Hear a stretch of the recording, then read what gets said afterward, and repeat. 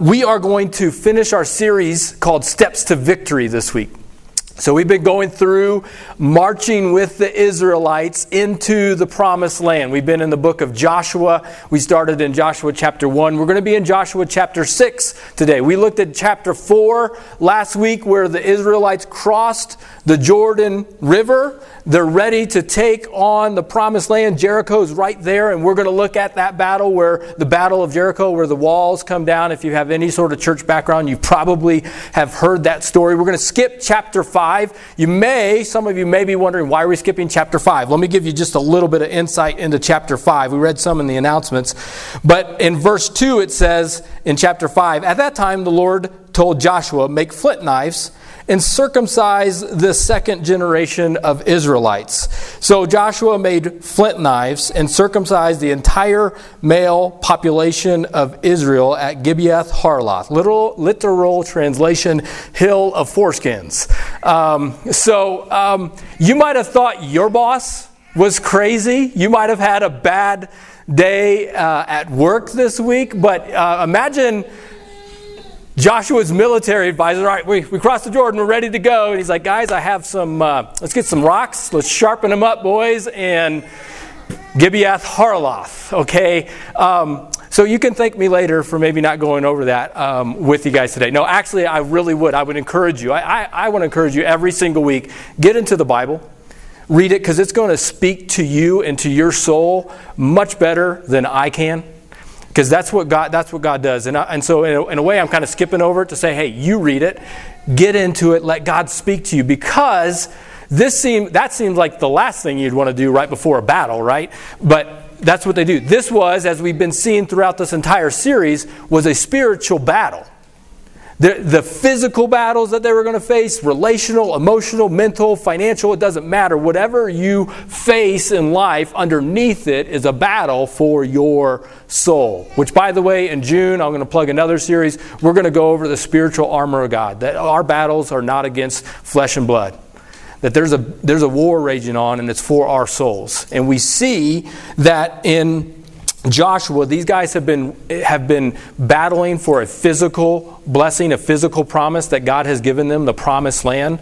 But there's a lot of correlation to you and I. We may not have the promised land like a physical thing, but God has given us spiritual promises that are within our reach if we just take those steps of faith. And so there's been a lot of similarity with what they've been going through and what we go through in our lives to reach those promises. So we're going to be in chapter 6, verse 1. And it says, "Now the gates of Jericho were tightly shut because the people were afraid of the Israelites. No one was allowed to go out or in. It was shut." For some of us in the room today, that could describe us. When God is threatening to invade Jericho, is a military stronghold. It was going to, if they were able to conquer that, give them some access to some better routes in the region. And when God was threatening to invade, they shut up. They tightened up. They got more secure. The only ones that humbled themselves was Rahab and her family. When God threatens to invade spiritual indifference in our lives, when it's like, I want a relationship with you. God, the creator of the universe, who gives life, who gives breath, who created the heaven, the stars, the planets, the mountains, everything we see, wants a personal relationship with you. And he's like, why are you so casual with me? But when he threatens to invade that stronghold in our life, we tighten up.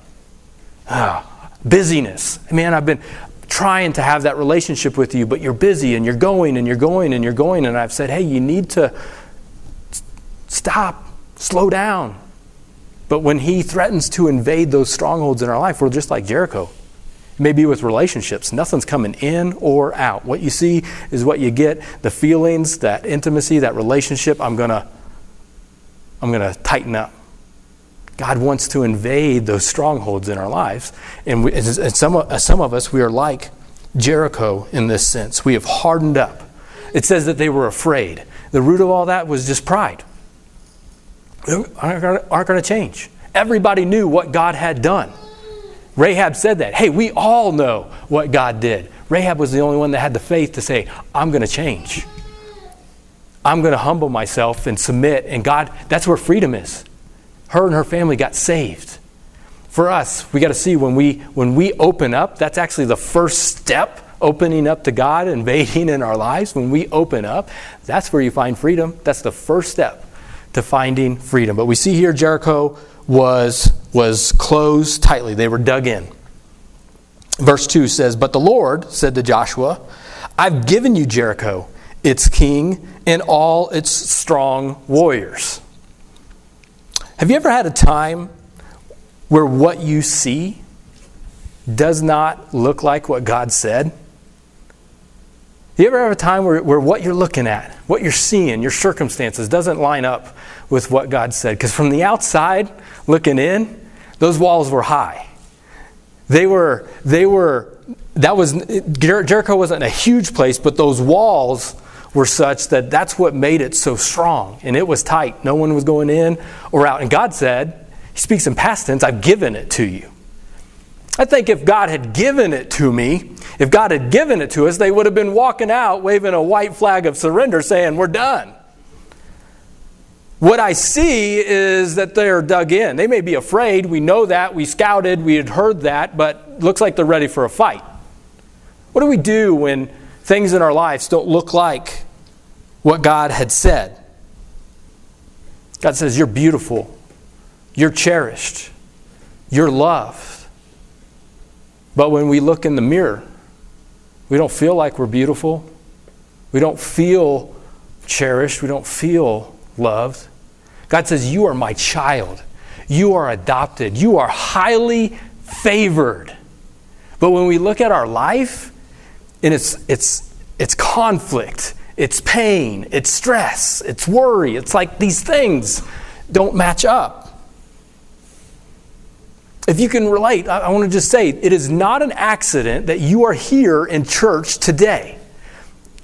That you are here hearing about a God who speaks truth into your life, where we praise God, and we worship, and we sing scriptures, we sing truths, because this is what church does. This is what getting into your Bible does. This is what getting into a small group does, and rubbing shoulders with other Christians. Because when things don't kind of line up, it's not like a hype party where we just like try to do a mind trick. No, these are things that speak directly to our soul. That the God, the creator of the universe, who knows how this thing works, speaks truth into your life. And when you praise God, when you are reminded of the truths of who you really are, who the Creator says you are, and what you're meant to be, it changes your perspective. You come to church on a weekly basis.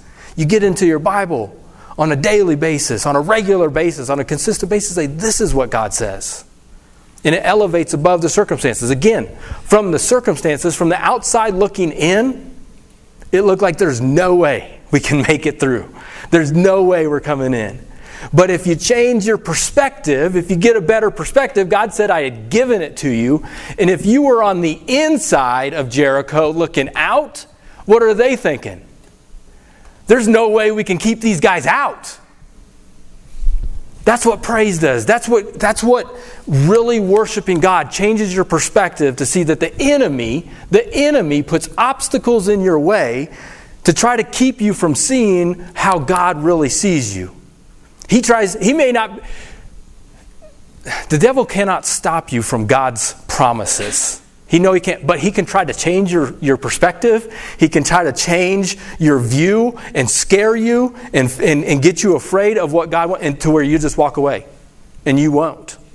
But God does not give you a spirit of fear. He knows if you change your perspective, you can take those steps of faith and reach the promises of God that He has for you in your life. He has a plan. He has a purpose for your life. The enemy wants to scare you, put obstacles in your way to keep you from those as well. It gets a little bit crazier as he gives them marching orders now. Now, hey, I've given you the land. Okay, let's go. Let's do this. We've been in the wilderness for 40 years. Let's go. Here's the fighting orders. Here's how we're going to take this on. You and your fighting men, the warriors, fighting men. If you read Joshua, these guys are ruthless. Okay, they're brutal. They're warriors. Here's what you should do. March around the town once for 6 days. 7 priests will walk ahead of the ark, each carrying a ram's horn. On the 7th day, you are to march around the town 7 times with the priests blowing the horns. When you hear the priests give one long blast on the ram's horn, have the people shout as loud as they can. This wasn't a Baptist gathering here. I can pick on the Baptist because that's my background. All right, they got a little Pentecostal. They shout as loud as they can. Okay, so if you guys want to help me out and preach at any time during this is a perfect sermon. You want to shout, you want to say amen, you want to clap, you want to raise your hand, whatever you want to do. They got loud. They got loud on that last time around. Now I lost my place. Ha! There it is. Then the walls will collapse, and the people will charge straight into the town. So Joshua called together the priests. That's the direction that Joshua gets from God. Now he gives the priests this command. Take up the ark of the Lord's covenant and assign the 7 priests to walk in front of it, each carrying the ram's horn. Then he gives these orders to the people.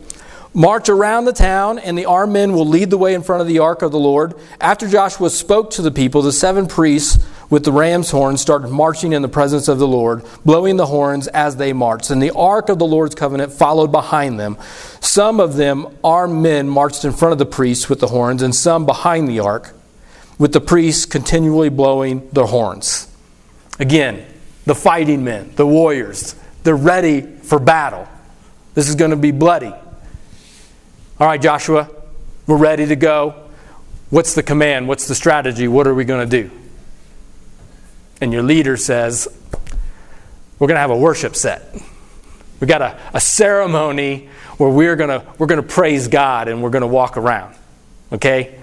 All right, Joshua, it just does not line up with anything that is logical. It is absolutely counterintuitive. But can we follow God when He gives us directions for our life that seem completely counterintuitive, that seem like they do not make sense in our lives? Because this is how God often works. Forgiving other people who have hurt us. Giving sacrificially. Loving your enemy. These things do not seem to line up with logic, nor do they line up with my feelings either. But can we follow God when it doesn't make sense? When I think about these things, I also got to think about grace, the grace of God. Because that absolutely does not make sense either. The fact that there's a God of the universe who created everything, who we are just like this. Why would He want anything to do with us, yet He does? He loves you and I. That's why we are created to worship God, and He wants a personal relationship with us. And the thing is with this God, the God of the universe, that's so crazy is grace. Because you would think you have to earn it. You would think you'd have to do things to make Him happy. You would think you'd have to do things that you would have to do in order for Him to love you. But God cannot love you any more than He does right now. There's nothing you can do, whether you're a Christian today or not. God's love is not separated. He loves you. Can't love you any more, can't love you any less. There's nothing you can do. It's grace. You just have to receive it. You believe in Jesus Christ as your Lord and your Savior, and you say, I'm going to live for you for the rest of my life. It's grace. It doesn't make sense. But that's the truth of Scripture. That's what we preach. You cannot earn it. Jesus Christ, God Himself, came to earth and earned and did the work that you and I could never achieve. It doesn't always make sense. And then it gets a little bit crazier because they keep stepping. He says, you got to keep going. He says, do not shout. This doesn't seem logical. This might actually be a bit of more of a miracle than the walls collapsing. He commands the whole army, do not shout, do not even talk. Not a single word from any of you until I tell you to shout. Then shout. But until I do, keep your mouth shut. Can we follow God? And just not say anything? Can we just do what He says? Man, can you imagine this command coming. And he says, until I tell you to shout. A better translation would actually say, until the day I tell you to shout. In a way, he's kind of giving them an idea that this isn't going to happen right here, right now. This is going to actually be a multi-day process. If you look at Scripture, if you look at it, at the text, Joshua never really tells them the entire plan. He gets the command from God, but the idea that you see here and the idea that you've seen in the previous text is that Joshua says, I'm going to give you the commands for today. Do that, and tomorrow I will give you the next commands. They don't necessarily know what's going on. He says, march around. Don't say anything until the day I tell you to shout. He's letting them know. He's letting them know there's a word that we all hate. It's a dirty word. It is called process. This, guys, is going to be a process. We want immediate deliverance. We want it now. Tell me the details and let's go. And he says, until the day I tell you to shout, keep silent and just keep stepping. Doesn't seem logical. Doesn't make sense. But then they got to go. So day 1, verse 11 says, so the ark of the Lord was carried around the town once that day, and then everyone returned to spend the night at camp. They march around once, they go home. Warriors. They've been 40 years ready to enter. Not a mistake that they had made. It was from the previous generation, and now they're following by faith. They're ready to go. Armed fighting men. They got their swords. Let's go. Let's battle. We're thirsty. We're hungry. They come home. The wife's like, you're home a little early. You don't smell like war. You kind of actually smell good. What happened? Are you guys okay? Everything all right? We marched around. Well, did you talk strategy? What's the plan? We didn't say anything. Okay, all right. Joshua's kind of new at this, he's been doing good so far. There was that Gibeath Harloth thing. But, all right, maybe he'll get a better plan tomorrow. Day 2. Joshua got up early the next morning, and the priest again carried the ark of the Lord. The 7 priests with the ram's horn marched in front of the ark of the Lord, blowing their horns. Again, the armed men marched around in front of the priest with the horns and behind the ark of the Lord. At all this time, the priests were blowing their horns. On the second day, they again marched around the town once and returned to the camp. They followed this pattern for 6 days. Okay, day 1, it's fresh, it's exciting. It's kind of weird, but okay, we'll do it.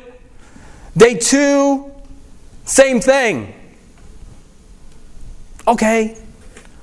Listen, I'm impressed when people take a step of faith. To take that first step is huge. It is, and I'm thankful for people who take steps of faith and they take that scary first step and do it. And as great as that is, what's even more impressive are people who have the faith to finish. Not just to start something, but to actually see it through and finish. And my concern for me, my concern as I'm preparing this for us, my concern for Freedom Church is not so much day 1, not so much day 2, because we can take a punch. We can maybe take another punch, all right? But what about day 3, day 4, day 5, and day 6? Can we keep stepping? Can we keep marching? Can we take another lap around when really we don't know how much longer it's going to take? I mean, how much longer, God, am I going to have to deal with this in my marriage? How much longer am I going to have to pray for this thing to be taken away? And it's like you're not doing anything. What do we do with day 3, day 4, day 5, day 6? Does anyone in here watch NASCAR? I don't. I used to, and it's okay. You can admit you don't have to secret NASCAR. Okay. Yeah, Cowboy fans. We're not. Well, I'll make NFL jokes soon enough. NASCAR, if you watch that, has a little tracker in the corner. And it tells you what? How many laps are left to go. You start with 300, then you're down to 200, then 100, then 50, then 10. And then on the last lap, what? They wave the white flag and they let you know that this is it. It would be awesome if that's how life worked, if that's how God worked. It just doesn't. Can we keep walking? Can we keep taking those steps of faith, following what God's called us to do when you don't know how much longer? How much longer, God? How much longer? We want to see instant results. We want to see things done immediately. My fear is some of you might be on the cusp of a major breakthrough.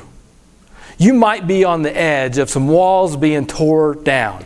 And the enemy wants you to stop short. And we are way too easily satisfied. I know I am. Because if I knew what victory was ahead of me, if I knew what blessings that God was going to bestow on me, if I just took another lap around, if I knew how good that was going to be, I would just keep going. But I think for a lot of us, we settle for far too less. If God's calling you to take another lap around, to not give up on something, maybe it's in your marriage, maybe it's a relationship with your kids, maybe it's getting out of debt, I don't know what that is, take another lap. Can you take another lap today? But not only can you keep stepping whenever you don't know how long, but can you keep stepping when it doesn't seem like it's working? I'll admit, in reading this, God does not seem like a very good motivator. In fact, it seems kind of terrible. If you're going to do this, you're going to do this odd military strategy thing, you would think, okay, maybe, just maybe, I'll give you some sort of sign that you're doing the right thing here. Again, he has given them signs. He has given them miracles in the past. But in the moment, day one, we take a lap, you would think maybe some bricks might fall. Maybe like 1/7 of the wall comes tumbling down and say, good job, guys. You're doing it. Look at you taking your steps. I love it. Cheering you on. Keep going. You're doing great. This is exactly what I want you to do. Fantastic. Only what? Nothing. Nothing. Day 2. Nothing.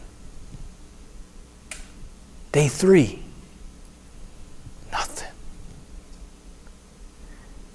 4, 5, 6. Nothing. You ever feel like you're walking around in circles? You ever feel like maybe I heard God wrong? Because I felt like he was calling me this and I see nothing. Can we keep walking? Can we keep walking? Can we take another lap? Can we keep stepping when it doesn't look like it's working? When God seems to not be doing anything? These battles that we face that we can see, are spiritual battles underneath. God's fighting for your soul.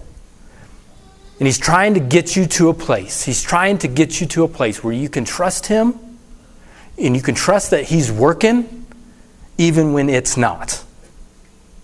That no matter what circumstance you're facing, no matter what you think, see, can understand, not understand, can you get yourself to a place where you trust that he's working even when it isn't?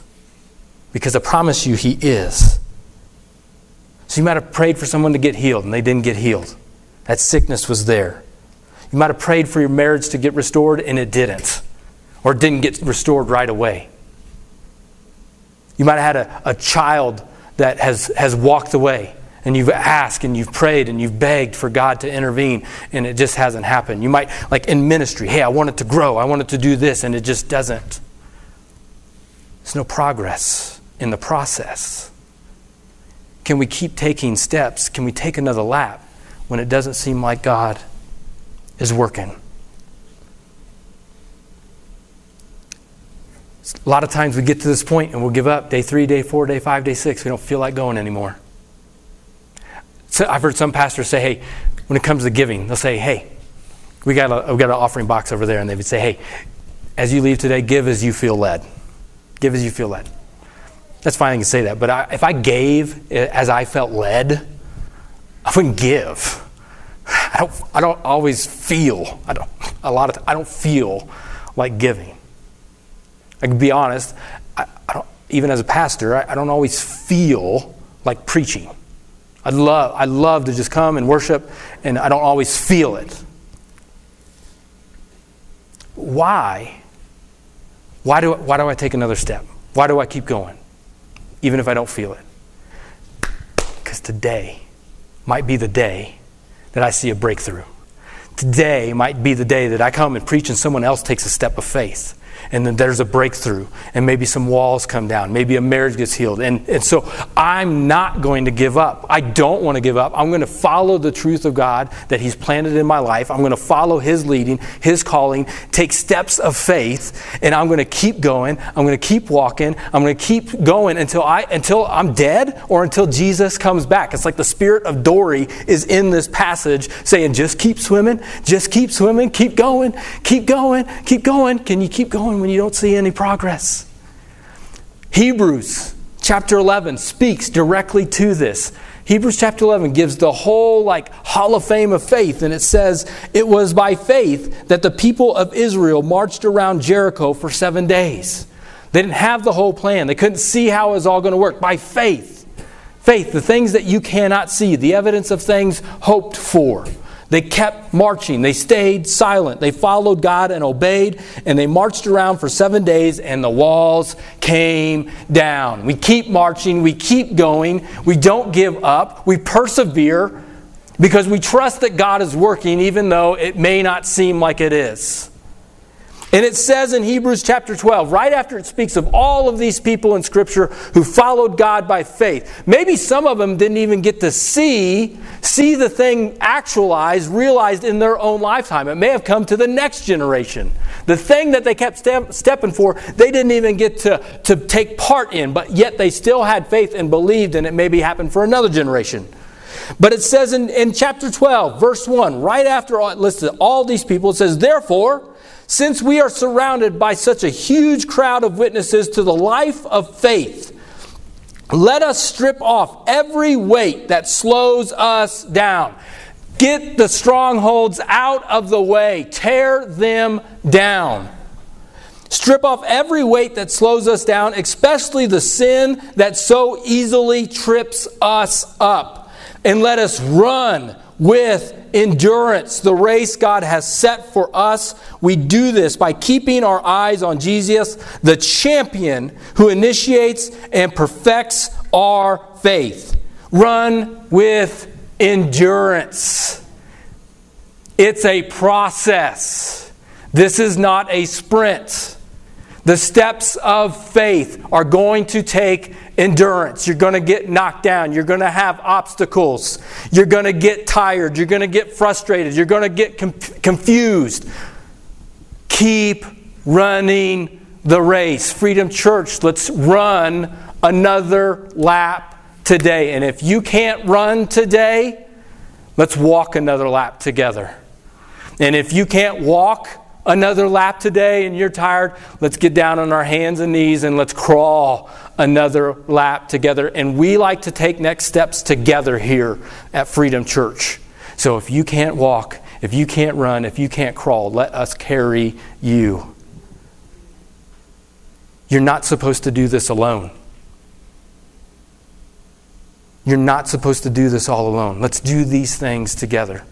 Whether that means you come in here to Freedom Church on Sundays, getting in a small group, or just meeting for coffee outside, you don't have to hold all these things in. Run the race with endurance. It was by faith that they marched around, and on the seventh day, those walls fell. This process reminds us that God works slowly. We want him to work fast. We want him to work on our time. He's never late. He's never early. He's always right on time. He's testing our faith in the process. He's building our character, and at the same time, he's building our relationship with him, with Jesus, which is what we really need. You want to bring God glory today? You want to bring God glory today? Take your next step. Take your next step. It says on the seventh day, the Israelites got up at dawn and marched around the town as they had done before. But this time they went around the town 7 times. The 7th time around, as the priests sounded their long blasts on their horns, Joshua commanded the people, "Shout, for the Lord has given you the town. Jericho and everything in it must be completely destroyed as an offering to the Lord. Only Rahab, the prostitute, and the others in her house will be spared, for she protected our spies." She opened up. She opened up. "Do not take any of the things set apart for destruction, or you yourselves will be completely destroyed, and you will bring trouble on the camp of Israel." They did not listen to that one. Read the next chapter this week.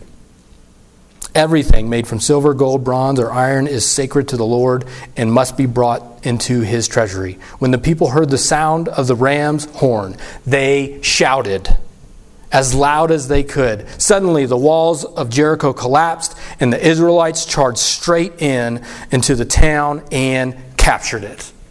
The battle was won. God did it. Another miracle that's saying that this was his. This was his battle. Your battle is his battle. He has given you victory, but it's going to require us to take your next step. To keep stepping as if it was your last step. Because one day it will be your last step. Either we're done here or he's coming back. And you know how he's coming back? You know how we'll know? One of the signs, one of the things that Scripture speaks is a loud trumpet sound that he's coming back. God didn't just leave us and abandon us. He has a personal relationship with us, and he has a plan and a purpose for you on this earth until he comes back or until you're done here. Can we keep stepping and living out that mission together? With that in mind, let's pray. Father, this morning I thank you. I thank you that you love us. You want a relationship with us. You have a plan and a purpose for our lives. We are highly valued. We are loved. We are cherished. We are adopted into your family. You want amazing things for us. You want to bless us. And Father, I'll admit, I don't always see it. I don't always understand it. I want to be in control.